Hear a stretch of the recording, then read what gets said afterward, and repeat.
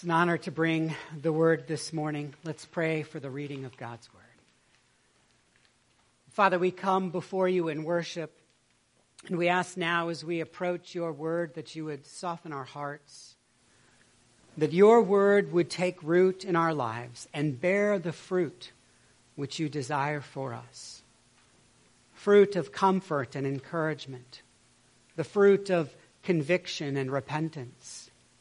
Father, that your Spirit would work your word into our lives and mold us and make us into the image of your Son. Lord, we need you to do this work. And we ask that you would bless our time in your word this morning.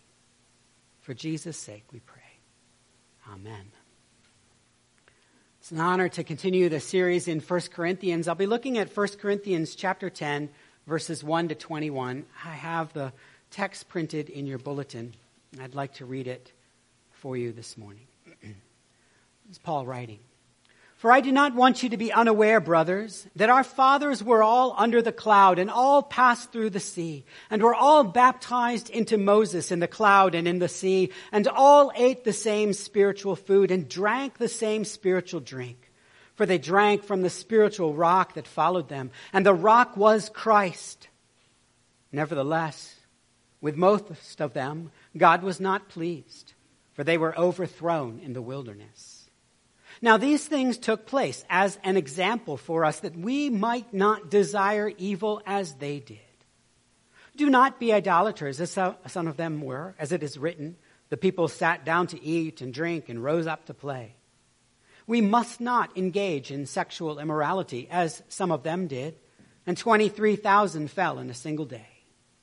We must not put Christ to the test, as some of them did, and were destroyed by serpents, nor grumble, as some of them did, and were destroyed by the destroyer.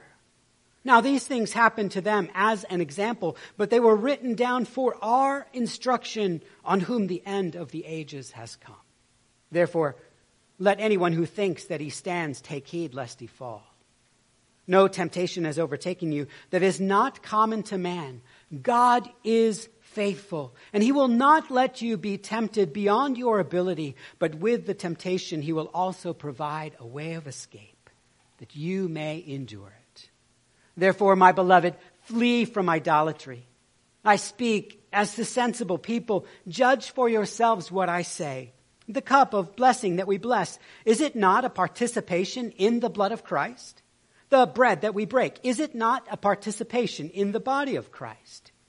Because there is one bread, we who are many are one body, for we all partake of that one bread. Consider the people of Israel. Are not those who eat the sacrifices participants in the altar? What do I imply then? That food offered to idols is anything, or that an idol is anything? No. I imply that what pagans sacrifice they offer to demons and not to God. And I do not want you to be participants with demons. You cannot drink the cup of the Lord and the cup of demons. You cannot partake of the table of the Lord and the table of demons. Shall we provoke the Lord to jealousy? Are we stronger than he? The word of the Lord. Would you pray with me? Father, as my words are true to your word, may they be taken to heart. But if my words stray from yours, may they be quickly forgotten. I pray this in the name and in the power of Jesus Christ. Amen. As I was preparing for my sermon this week, I had an introduction all written, but events of yesterday have encouraged me to modify my introduction just a little. You've likely seen, perhaps even experienced, that humorous drama of watching somebody learn a challenging task, like riding a bike or skating or skiing or using a chop saw. And after a few tries, that person gains a bit of confidence. And then while they're skating off or riding the bike, I think I've got this. They're looking back at their friends only to turn and find that disaster awaits them. It's a humorous experience as long as no one gets hurt. It's pretty funny for those who watch. For the one who crashes, it's still a good lesson. It usually provides that necessary boost in humility. As in the case of a chop saw, I better slow down and be more careful. I do still have my finger. I was cut by a kickback from the board, so I'm thankful to the Lord that I just lost my fingerprint, and the rest of the finger is still there. Will it grow back the same? I'll ask the FBI. But for others of us in relationships, these pauses, these crashes may remind us that we still need help. A few crashes early on, in whatever our experiences are, may cure us of presumption. But at times, if we crash too often, it can lead us to despair. This appears to be the focus that Paul moves towards as he continues his letter to the Corinthians. He starts by stating very clearly, I don't want you to be unaware. Paul starts in this manner because he is aware that the argument that he has been bringing forward in the teaching that we have freedom in Christ, that's a teaching that could lead to presumption. Freedom could lead us to presumption. And so he includes that Christians also have the responsibility of caring for our brothers and sisters and caring for their sense of conscience. Paul has been developing this basic argument, but here he focuses on some of the subtle dangers of living life surrounded by Christians and Christian thinking with Christian symbols and sacraments. Paul is genuinely concerned with the real danger that the Corinthian believers faced in being disqualified at the end of the race, to use his athlete analogy of earlier, or of being disqualified at the end of the age, as he speaks of here. And we won't touch much on that. We'll come to the end of the age in later chapters in Corinthians. But Paul reminds them by taking them back to Israel and reminding them of their and our earlier failures. I appreciate Paul's understanding of the importance of history, the importance of looking back. Old Testament scholar Thistleton, he reflects, quote, the tendency is to make the present time the arbiter of everything, rather than letting what he calls the grand narrative of the people of God from the past through the present to the purposive future goal mold our thoughts and practice, end quote. And so here we are invited to look back. Notice first at the language of family that Paul uses. He is addressing his brothers. I do not want you to be unaware, brothers, that our fathers. He's reminding them that they are both brothers and we have fathers, and you and I are in that same family line, and so can also benefit from this look back into our spiritual family tree. And as we look back, we'll see a quick listing in verses 1 through 4 of some of the spiritual benefits that our fathers enjoyed. They were all under the cloud of verse 1. That refers to the cloud that led the people in the wilderness out of Egypt in the day of Exodus 13. A cloud by day, a pillar of fire by night. And that cloud, that fire, served multiple purposes. First, they knew that God was present. Secondly, they recognized where they were to go. They were to simply follow that cloud. Lastly, it offered them protection as well, particularly in the instance in which they passed through the sea, which Paul alludes to here as well. Pharaoh's chariots in pursuit, the cloud caused confusion and gave that time to pass through. We see in verse 3 that God also provided for their physical needs, meat and drink. Meat, physical meat from the manna of heaven. Drink, real water from the rock that flowed. But Paul is talking about more than God meeting real physical needs, although he is talking about that. For verse 2 mentions the cloud. And in doing so, both in the cloud and in baptism, he's making a loose correlation between the spiritual experiences of Old Testament Israel and the two sacraments of the New Testament church in baptism and in the Lord's Supper. Baptism, passing through the sea in the cloud, baptized into Moses, even though no one got wet at all. And of the Lord's Supper, of drinking of that refreshment in Christ Jesus. Here he does it by speaking of Christ as the spiritual rock that followed them. The term rock was a name given to Yahweh in multiple places. It's typological of Christ. It describes Yahweh, for instance, in Psalm 18:2. The Lord is my rock and my fortress and my deliverer, my God, my rock in whom I take refuge. Clearly, Paul is making the point, making the case in verses 1 through 4, that the people of God were given both physical and spiritual blessings. And yet, in verse 5, we read that God wasn't pleased. They were overthrown in the wilderness. If you wonder why God wasn't pleased, why an entire generation wasted away in the wilderness, or to use the expression of our text, overthrown, Paul gives us several reasons by way of giving us examples. We see that in verse 6. These are examples. Verse 11, these are examples written down for our instruction.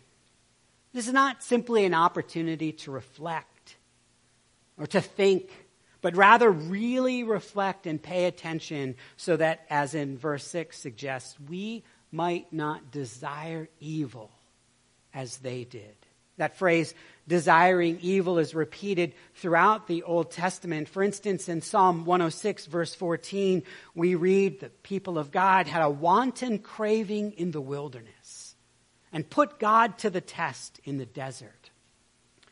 Psalm 106 retells the glorious story of God's deliverance, that exodus out of Egypt. But note in verse 13 of Psalm 106, if you turn there, the people soon forgot his works and did not wait for his counsel. Very quickly they said, I got this, and moved into disaster. The story specifically that verse 14 and 13 that I've read references is when the people of God were at the base of the mountain, and Moses was up on the mountain to receive the 10 Commandments, and the people grew impatient and demanded of Aaron to do something, fashion them a golden calf to worship, which is an action one scholar called, quote, the most egregious and blatant example of idolatry in the Scripture. Even while God was speaking to Moses, the people tested him.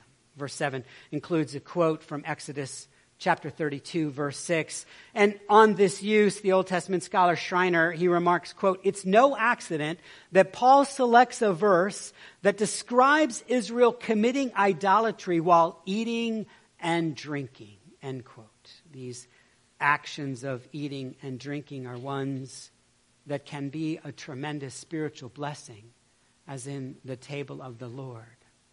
But we also know can serve as a curse to us as well. Can function in a way that enables us to take things for granted, to trust in the ritual rather than the reality. Paul gives another example. This one charges us not to indulge in spiritual immorality. And here he's referencing the Israelites' involvement with the Moabite women in Numbers chapter 25. You can turn there on your own and read that story. And if you do, you'll notice that even though they were involved in idolatry, verse 2 of that text says, these women invited the people to sacrifice to their gods. And the people ate and bowed down to their gods. Again, here, sexual immorality is matched up with eating and drinking. In our text, we see that God brought swift judgment here as 23,000 fell in a single day. As an aside, if you do read the full story in Numbers 25, you'll notice that the number there is 24,000. Recently, that's caused some people to wonder about that. It's not been a problem historically, as most scholars simply see it as a difference between the way the Hebrews count and the way that New Testament Greek is counting. A simple explanation of the difference would be simply that Paul rounds down while Moses rounds up. They're both very round numbers. Next, in verse 9, we see that God, they continue and put God to the test by their unbelief. And here there's a reference to the account in Numbers 21, another opportunity for you to take a look again and be reminded. There God brings swift judgment through that deadly serpent. And with that swift judgment also brings redemption through Moses and the staff. Verse 10 then lists grumbling as the next example. And that may both be surprising and concerning. I don't know about you, but I've never built a golden calf. I've never engaged in temple prostitution. But I have grumbled. I have grumbled, and who among us hasn't? And yet Paul is not speaking of that occasional bad or grumpy day. He's referencing the repeated failure of Israel to embrace a life of gratitude for God's work. Instead, it appears that they cultivated a sense of entitlement, which is no doubt a danger for us today as well. Their actions of grumbling again and again showed that they actually and truly believed, practically speaking, that God was obligated to provide for their desires and needs. Think about it. You grumble because you actually think you deserve something better.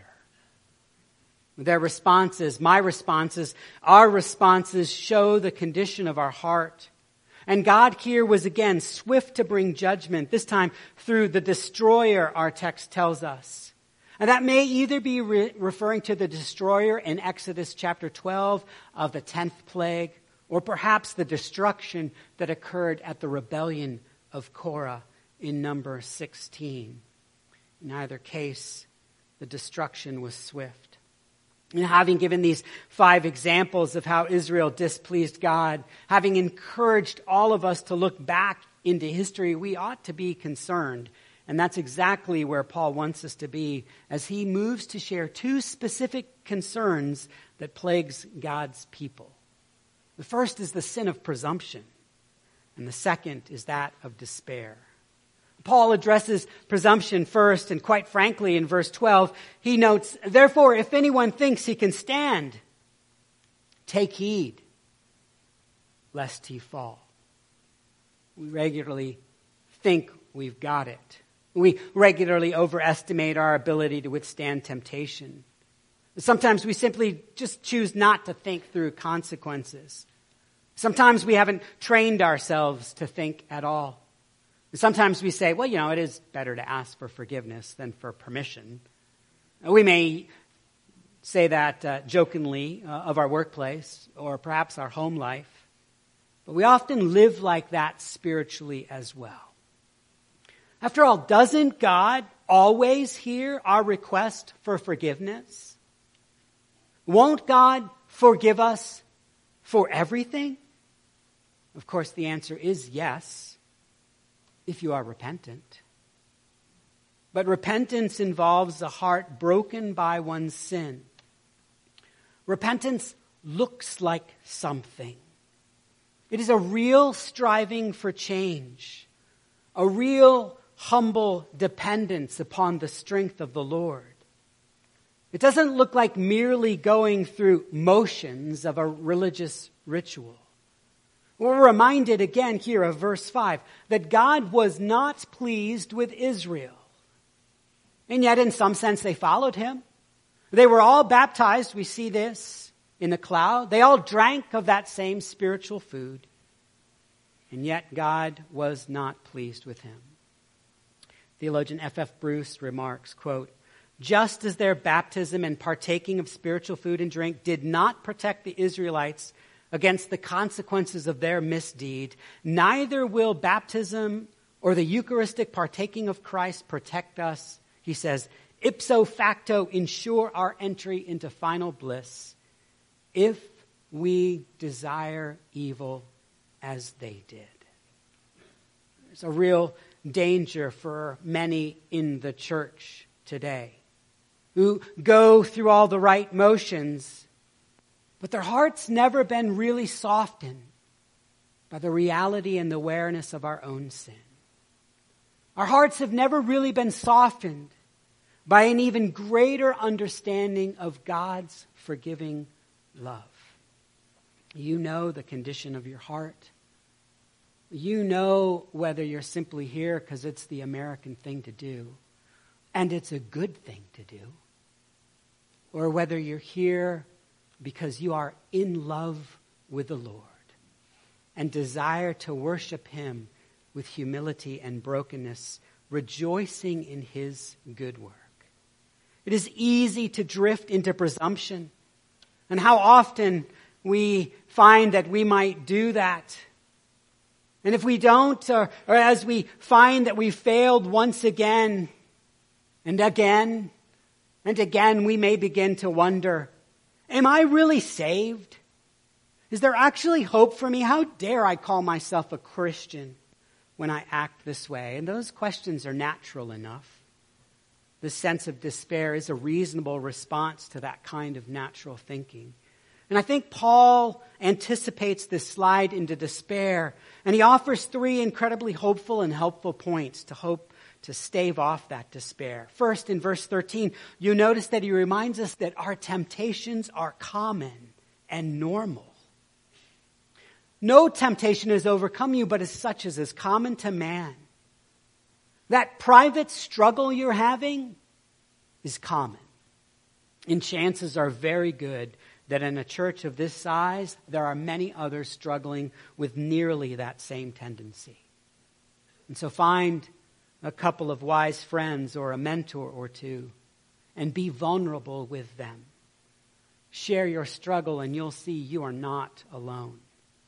Secondly, and even more importantly, we are reminded that God is faithful. This warrants a sermon all its own.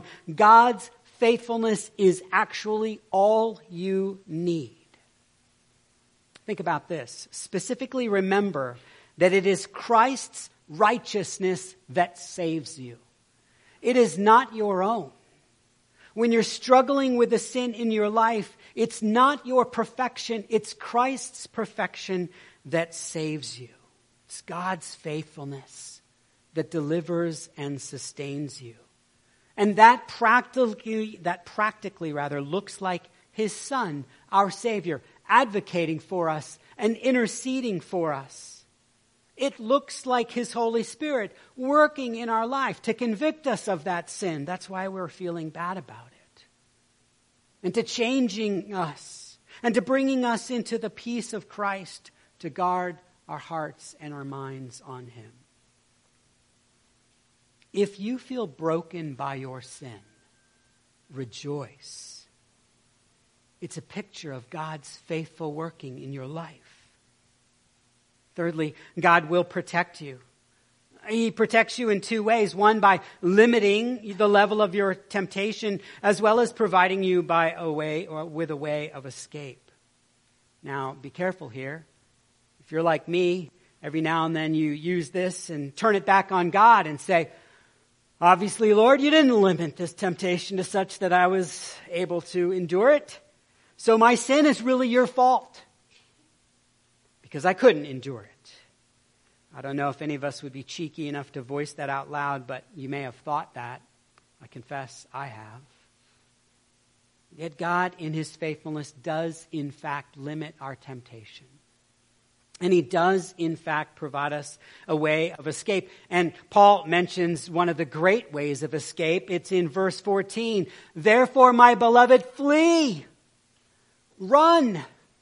That is almost always an excellent response to temptation. You need not despair, though.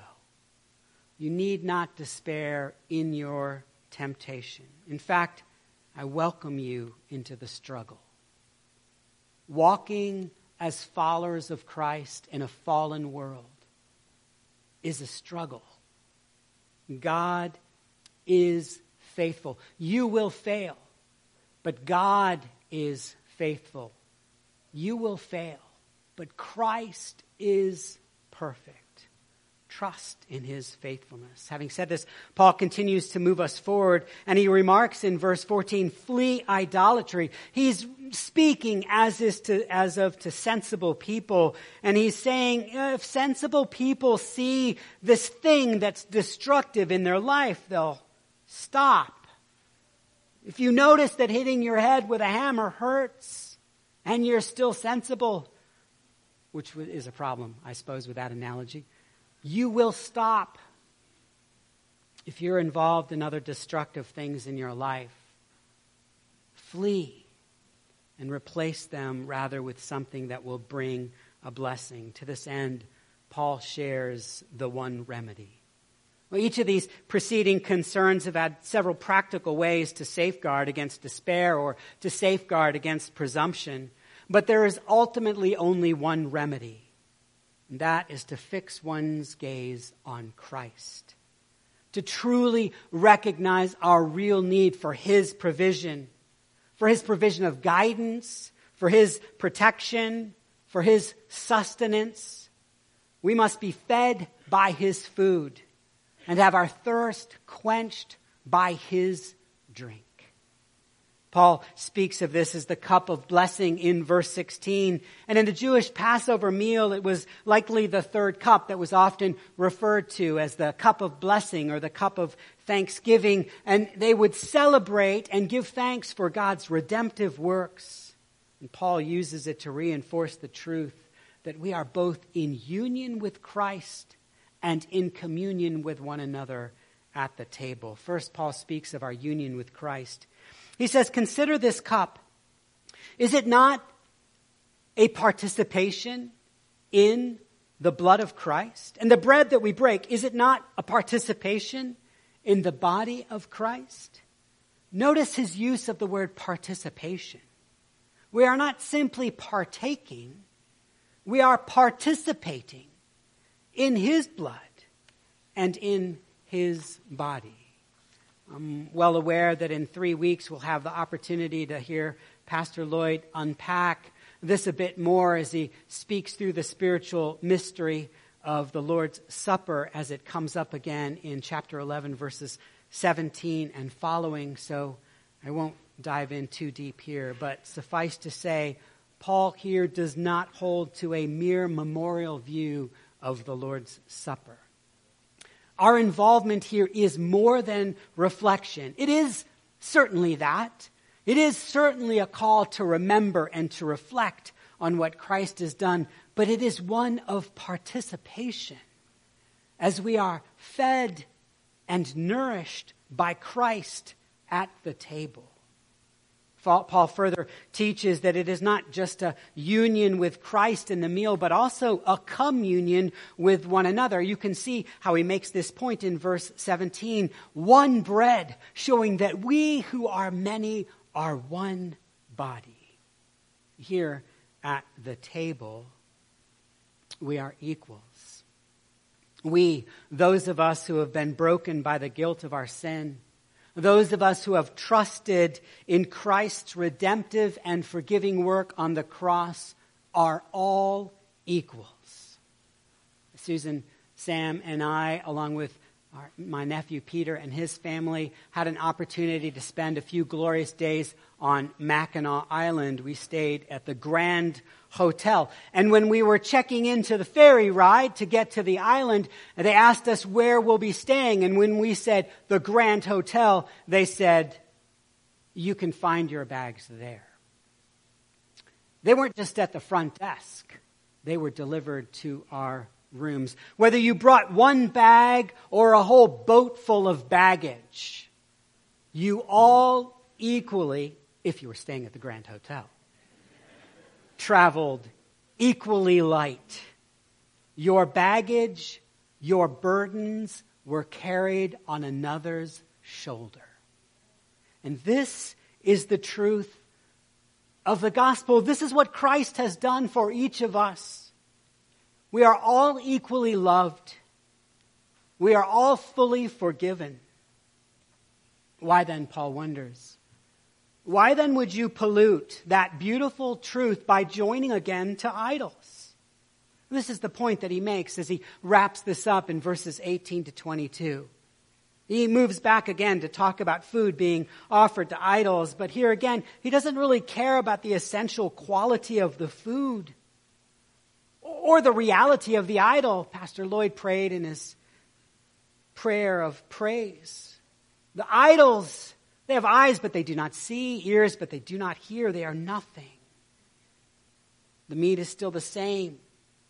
But Paul reminds us in verse 19 that while the idols are nothing, the rituals surrounding them are both demonic and pagan.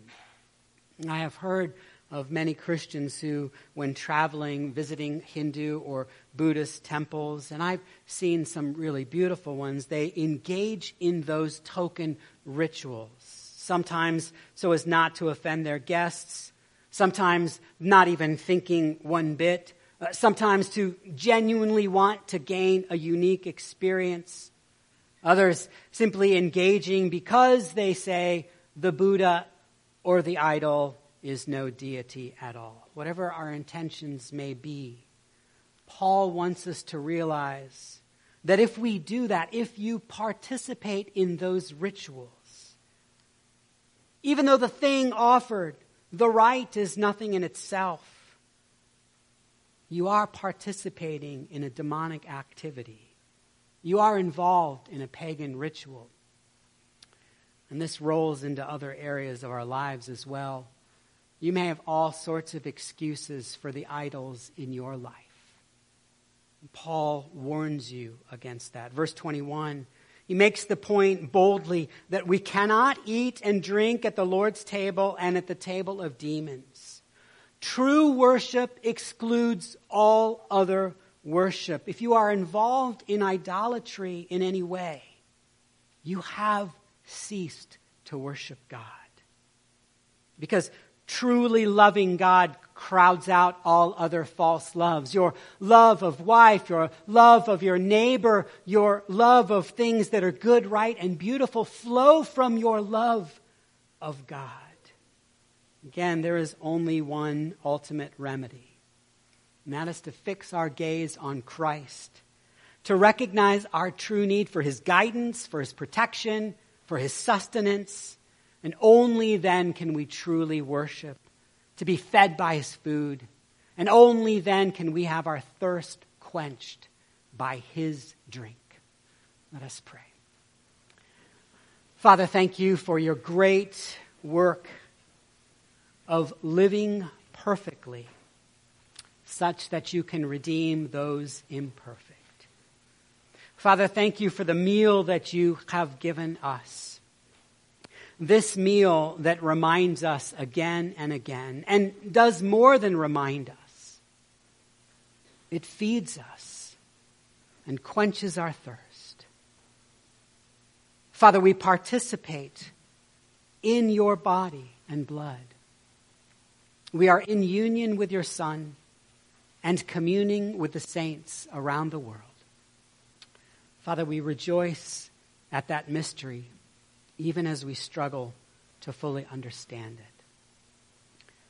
Father, help us to see the idols in our lives, that we would flee.